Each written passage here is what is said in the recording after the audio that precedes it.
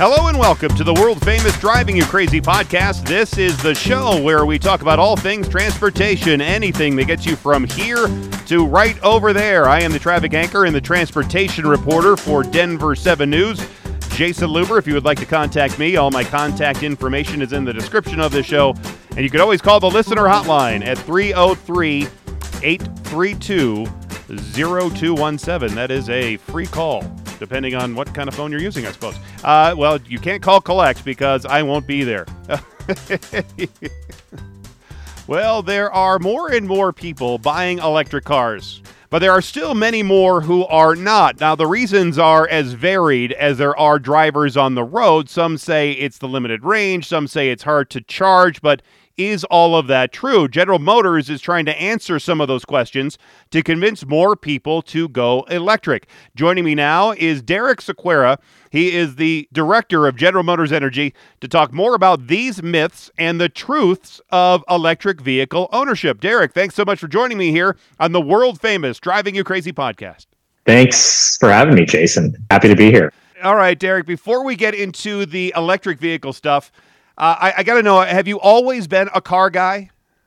I have always been a car guy. So for me, at a very early age, I just enjoyed cars and going to auto shows, looking at all the different brands. So for me, getting into the automotive industry was just a natural transition. Do you have a dream car, something you would really love to, if money was no object, to own? Yes. 1980 Corvette. Okay. Is what I'm going to one day aspire to have in my garage. I'd go with a 59 or 60 Vet first. Okay. Yeah, more classic style. Red yes. with the white trim. Yeah, definitely remember that. I saw that you started at General Motors and worked your way up and up and up. You are one of those true success stories, starting at the bottom and working your way all the way up to the lofty executive offices. For sure. 20 years flies by. For me, General Motors has just been a place where you can have multiple careers, right? Being able to span everything from manufacturing through quality, corporate strategy, and now trying to convince everyone that electric vehicles are the way to go. My guest is Derek Sequeira. He is the director of General Motors Energy. We're going to be talking about the myths and truths of electric vehicle ownership. Let's get into some of those. I think the major concern for most people is how it is fueled and the range that these vehicles have. What are the myths and the truths to the range anxiety that folks have with electric vehicles? Yes. So, early on, maybe range anxiety was something that we should be worried about. But in the past few years, there have been some great advancements. First, on the battery side, with newer vehicles having more range just built in. For us, coming out with the Cadillac Lyriq and Chevrolet Blazer, that'll give you around 300 miles, all the way up to a Silverado work truck where you're getting over around 450 miles on a single charge.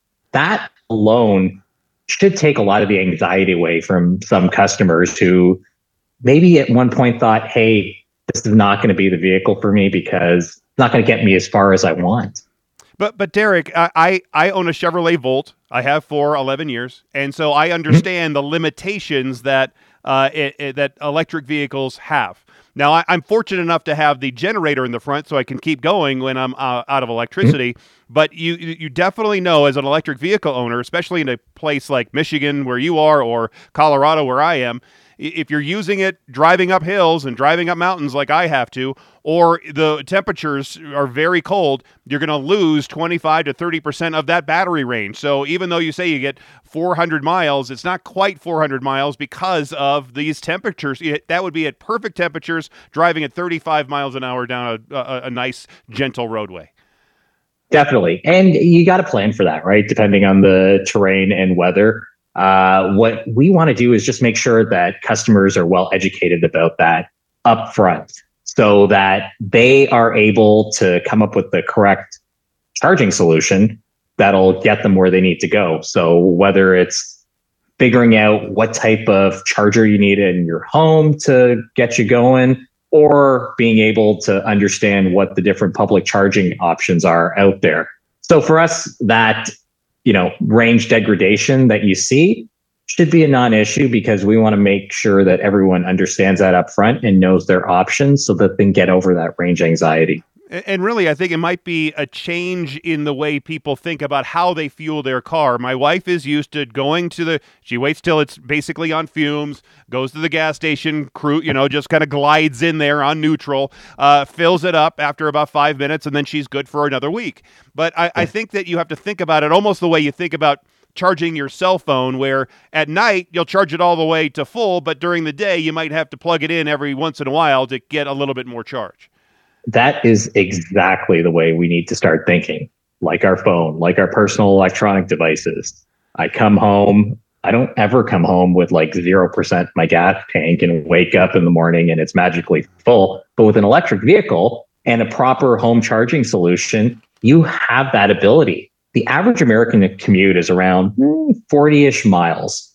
And having that home solution, you can have the confidence that I'm going to come home with maybe a lower range than I expected, be able to top up in a couple of hours, and it'll be able to handle the daily needs, and then come back and charge when you need it. So that's the type of thinking we want to get into potential customers to really get them over that trepidation of getting into an electric vehicle. But if you've been in Denver at all over the last 5 years or so, we're not building a lot of new homes. We're building a lot of new apartments and condos and that sort of thing.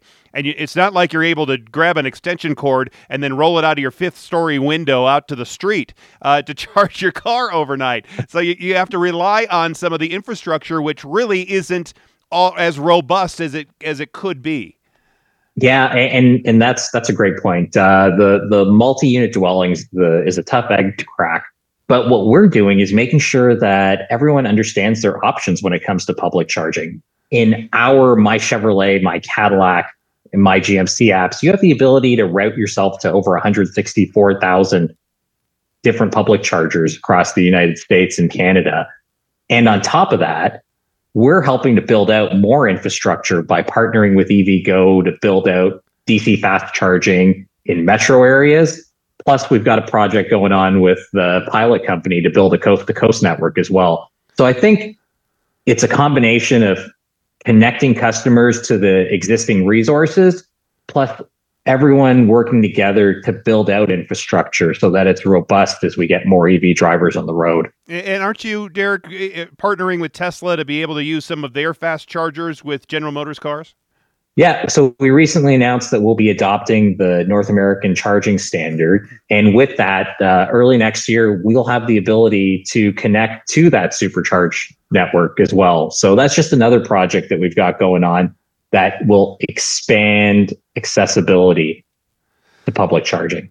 My guest is Derek Sequoia. He is the director of General Motors Energy. We're talking about the myths and the truths of electric vehicle ownership. One problem, though, that I have noticed, even though there are more chargers, public chargers, and chargers coming online, what the ones I've seen around Metro Denver, because we have a lot of electric vehicles here, we have a lot of Teslas.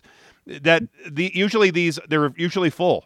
And or somebody has left their car there and walked away, and then they're hogging up the space when somebody else could be getting a charge. Is this one of the issues that we're still seeing? Is that when you do have these charging stations, you might get there, but now you're gonna have to wait for 15 or 20 minutes for not only that guy to move so you can get in there, but now you have to wait 15 or 20 minutes to charge up your car, and there goes an hour. Yeah, so that's a real problem, right? Especially as we're building out the infrastructure. But as I mentioned before, by utilizing the chargers we've got available in our app, we're signing deals with the different charge point operators to get some of that dynamic information about the stations back to the customer so that when they're route planning, they'll know A, this charger's full, or B, the charger's out of order, and get them to an appropriate charger. So those are just some of the improvements we're working on to make charging reliability a non-issue as well. How long do you think it's going to take to get battery technology to the point where we can just pull up to a fueling station and spend as much time, maybe 5, 10, 15 minutes, to get our battery charged to a pretty good level, if not all the way full. I mean, how long is it going to take for us to get to that kind of technology and that kind of reliability in charging service? Great question, Jason. Technology is rapidly improving. Like, you've had a Bolt for a while, right? And their charging is peaked out at certain levels. Yep. But as we build out new vehicle platforms, such as our Ultium platform, you now have the ability to charge at faster speeds out in public. A great example is on our Silverado work truck EV. You can get over 100 miles in 10 minutes at a 350 kilowatt DC fast charger. So now you're starting to talk about times that are getting down there closer to what you'd expect at a gas station. Right.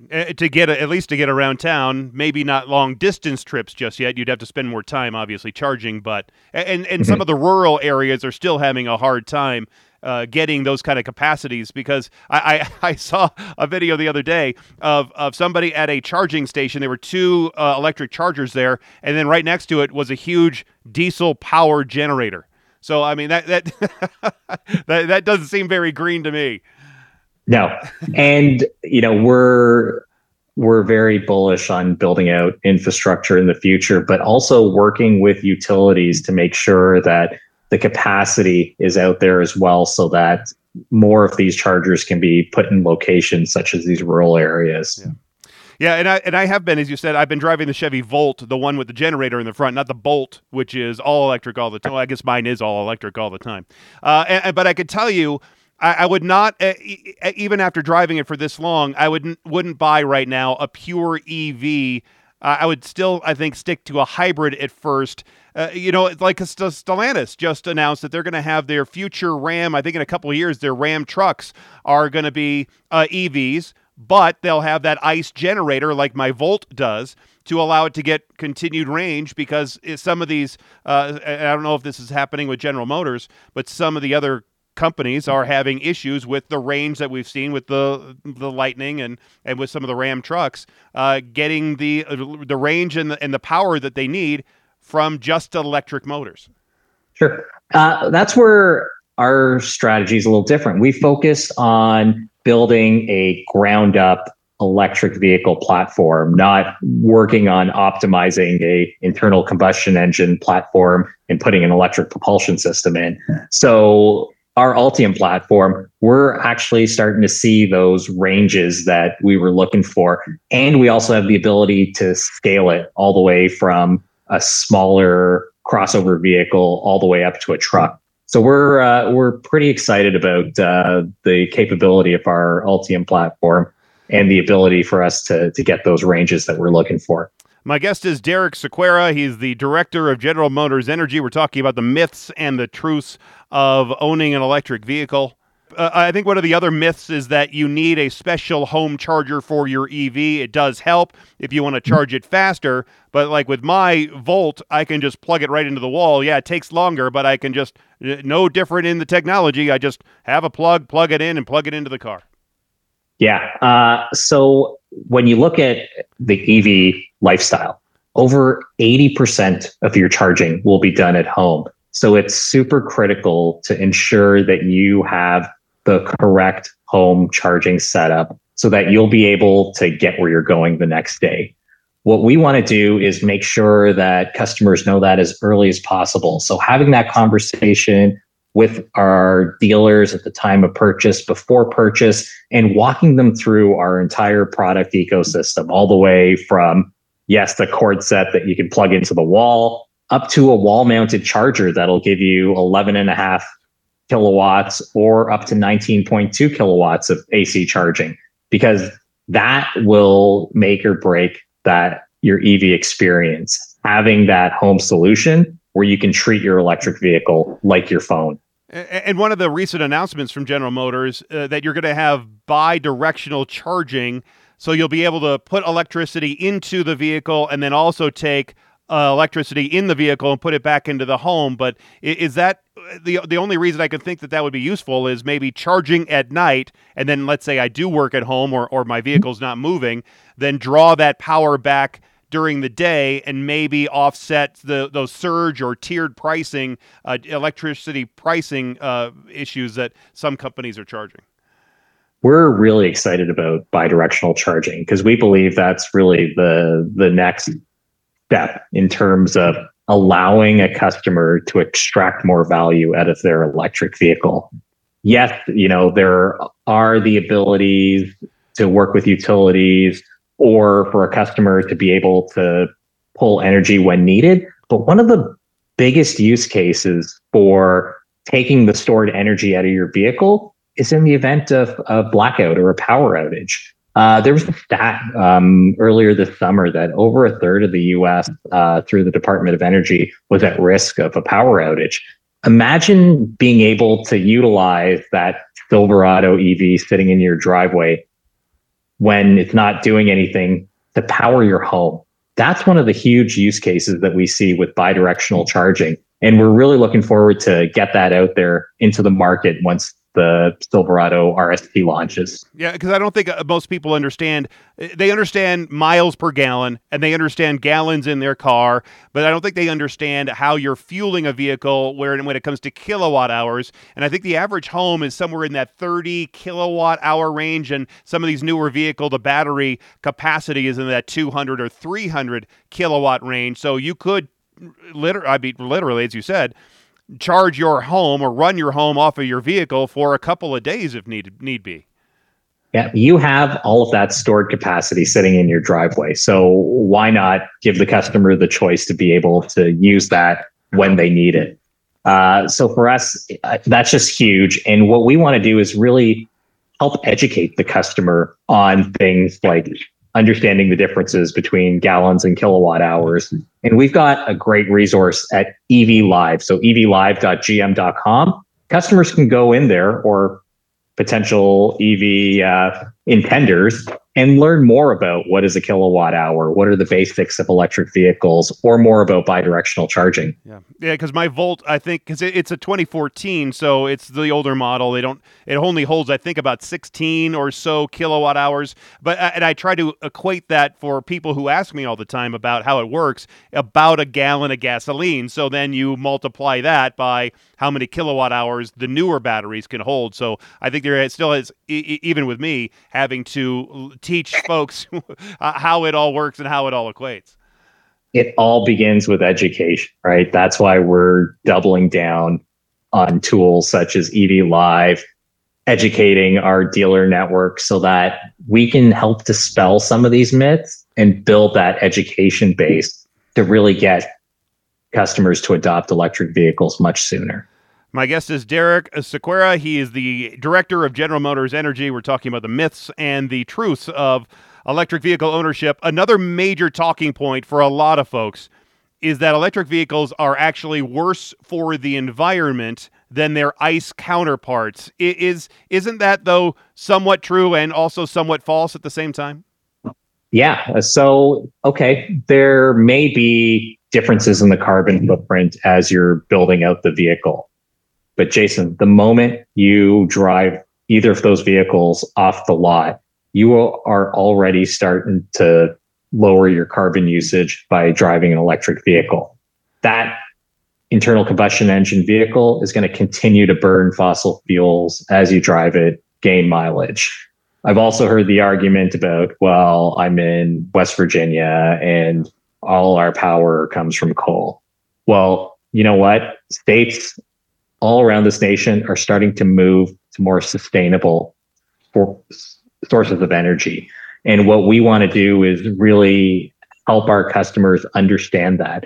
There are utility programs out there in certain states or jurisdictions where they will have lower rates for you when the grid is operating on more sustainable sources, so that you can have the comfort that when you're charging your EV, you're utilizing the grid when it's operating primarily on those sustainable sources. But those sustainable sources, we have a lot of wind power here in Colorado, but it is not as robust and it can't power enough of everything that is trying to go electric. The same thing is happening in California, where it seems like they're almost trying to push too much and maybe not explore nuclear. That might be an option for some states, or at least clean natural gas. So I mean, there are some options that, at least in the short term, as we work towards long-term solutions, could help out, maybe get to those goals.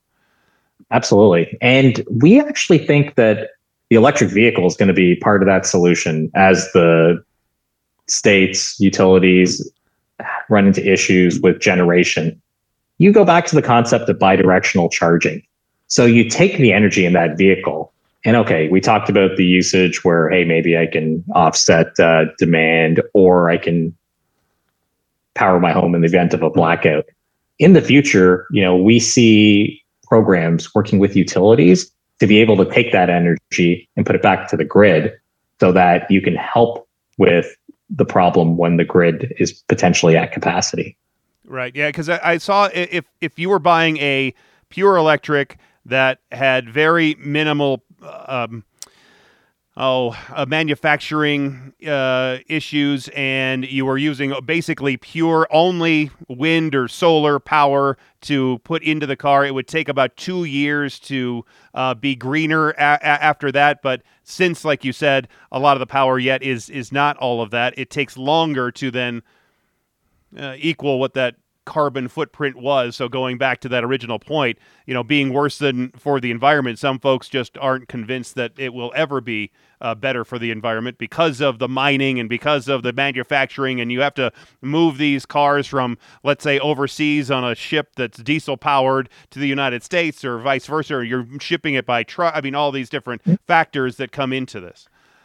Oh, definitely. Like, there are different vehicles that are going to have different footprints, but what we're trying to do is build more here in the United States and continue to work on our supply chain issues to be as efficient as possible and as sustainable as possible. Yeah, like the mining issue. I was just reading a story about up in Wyoming. They're looking at maybe one of the largest rare earth mineral deposits in North America, but when they're getting that out, they're using those huge diesel diggers and trucks and all of that. So I think that's where they come up with the it's not as green as you might think to have these batteries created with all these rare earth minerals. Yeah, and there are other industries that definitely need support when it comes to sustainability. But if they take the same point of view that we have here at General Motors and working towards a zero emissions future, maybe they'll work on innovations such as greening their fleets as well. Yeah. My guest is Derek Sequeira. He's the director of GM Energy. We're talking about the myths of some of the electric vehicle ownership. One of the other myths that are out there about end of battery life, that there's not a way to recycle these batteries yet. My Volt is still going strong at 125,000 miles, which I'm pretty stunned about. But I think there will be a time when that battery has to be retired. Where are we with battery recycling? Where can it be? Obviously, it's not green just to toss it off into a landfill. Yeah, so we believe that the battery is going to outlast the vehicle. But there will be a certain point, depending on how long you're going to keep it for, where that efficiency goes down. And yes, it might not be suitable for an electric vehicle, but there are other uses out there. Stationary energy storage, smaller use cases. And we've got teams that are working to come up with ideas for how to make that complete transition from the battery from the vehicle to its second life, because we think that there are a lot of options out there for those batteries. Will it come down for some people to wait for the better battery technology in 5 or 10 or 15 years when EVs become much more efficient and longer lasting and faster charging? Is that going to be the point, you think, where maybe we cross over and more people are going to be interested in jumping into an EV? Not necessarily. Technology is always going to be advancing, right? And if you look at EV sales the way they are, they're continually going up. And now you're getting into percent of total sales for electric vehicles that are at levels that we didn't expect to be here in 2023. So we continue to see that going, and there's going to be a core market of EV intenders that are going to continue to go into electric vehicles. And when your neighbors start seeing more and more electric vehicles in their subdivision, the light bulb's going to go off, and they're going to think, hey, maybe it's okay for me to drive an electric vehicle. One of the other myths is that electric vehicles, produce more tire and brake pollution because they're typically heavier than their ICE counterparts. Yeah, that one I'm not too familiar about. It's not a myth that typically comes up, but tires and brakes, they're on all vehicles, whether it's an electric vehicle or an ICE vehicle. And we're going to continue to work on ways to make those more efficient and get longer life out of. Well, and I can tell you from my own personal experience, I still, at 125,000 miles, I am still on the original brake pads, which I am stunned about. Every time I go to the dealership and they look at it, they go, no, you're good. I'm like, seriously? How can I be good? I think it's the regenerative brakes that help give you longer life. So that would, I think, equate to less brake dust in the air and less wear and tear in that regard. I have had to put tires, I think, a little bit on, or put new tires on earlier than an equivalent ICE vehicle because of the weight of the vehicle and maybe the way I drive too. Yeah, and it all comes with the cost of maintenance of a vehicle, right? So, different factors come into play there, but we want to make sure that everybody understands that maintenance is always going to be a key part of operating any vehicle. One of the other funny myths that your people sent to me was that it's dangerous to charge an EV when it's raining. I've never I have not had that problem, but I usually do because I have the option not to. I don't. Yeah. It is definitely a myth. You can charge an electric vehicle in the rain. You can charge it in the snow in Denver in the winter too. And that you can't take an EV through a car wash. That seems silly too, because the whole thing is just waterproof, pretty much just like any other car. Yeah, it just like an internal combustion engine vehicle. How about this one? EVs are not fun to drive because there's no sound coming from the non-existent engine. Honestly, it's a lot better.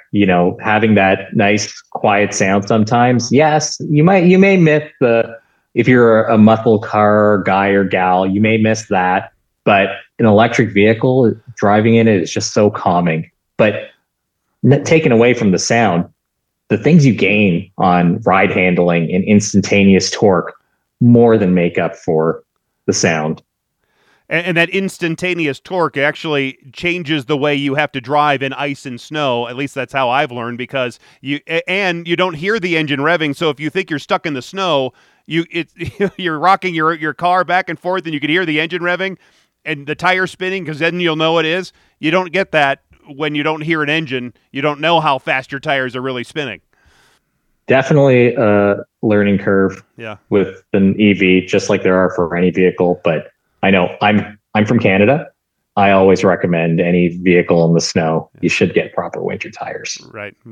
And I do hear most of the vehicles that are all the Teslas and other electric vehicles, you'll hear a slight hum, especially when they're reversing. There's almost more of a hum to them, and I think you alluded to this. It's really the hot rod purists who aren't going to be EV buyers right now anyway.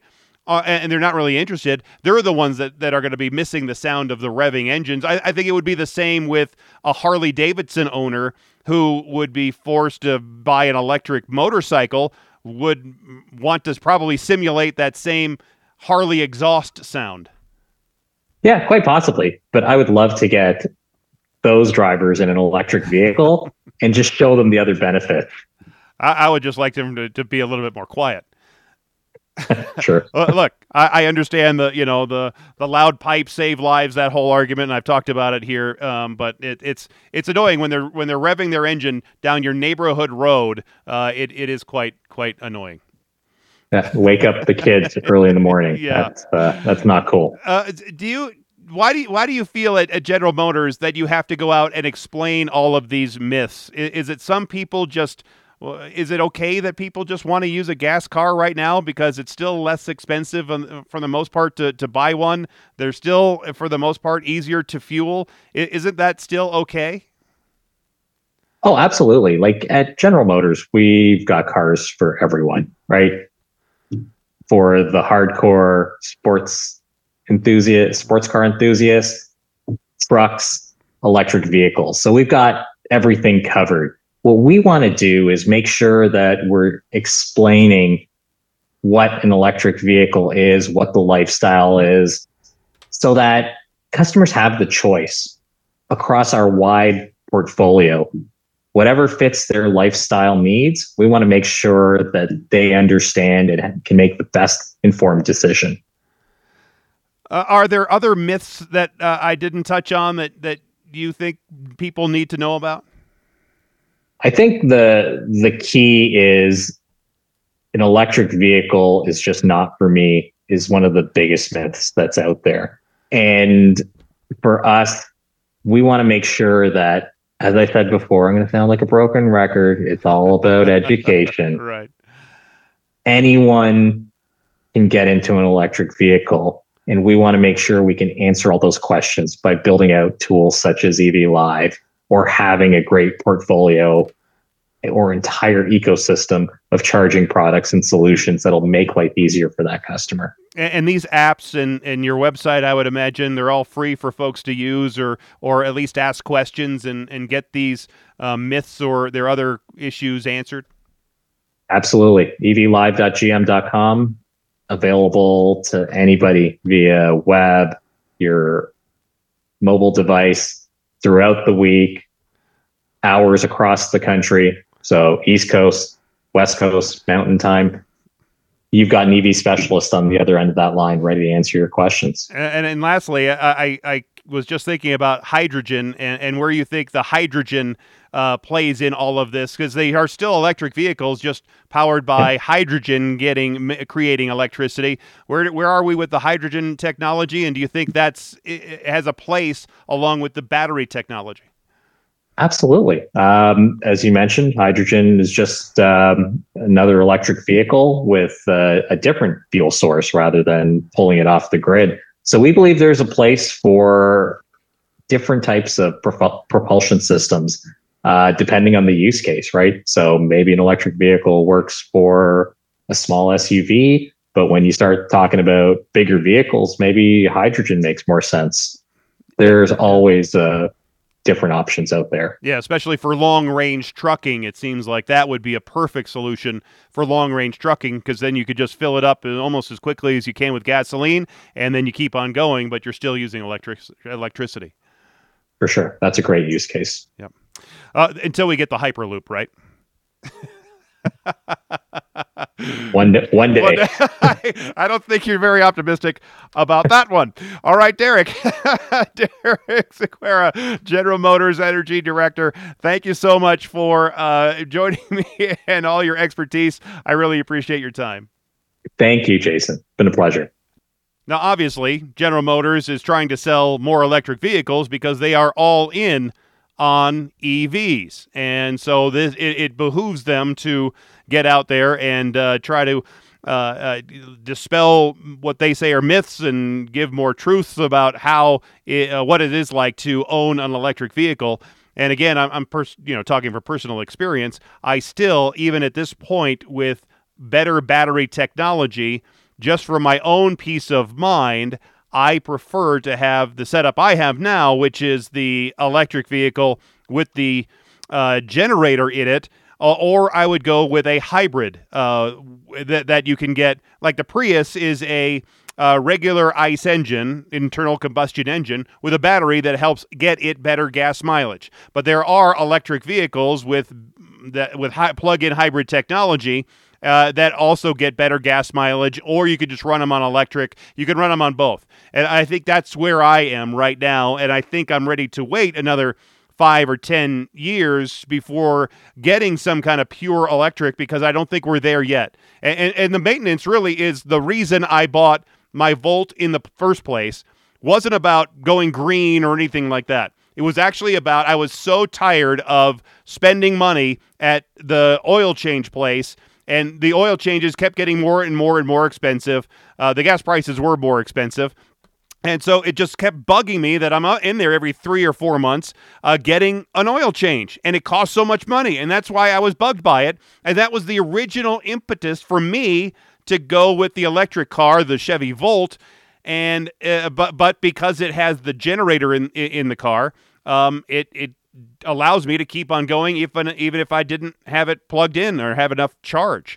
But you still get the benefits of all the lower maintenance. It is amazing how much less maintenance there is and how much you will save in less maintenance on an electric car over a regular car. And you will pay a higher fee, but you also get some money back. I was fortunate to get in early, and I received $7,500 tax credit, not a tax deduction, but full-on money back in my pocket, tax credit from the federal government, and it was about $4,000 from the state of Colorado. So it was about $11,000 that came back to me for buying this vehicle that was about $15,000 more than what a comparable ICE car or internal combustion engine car would have been.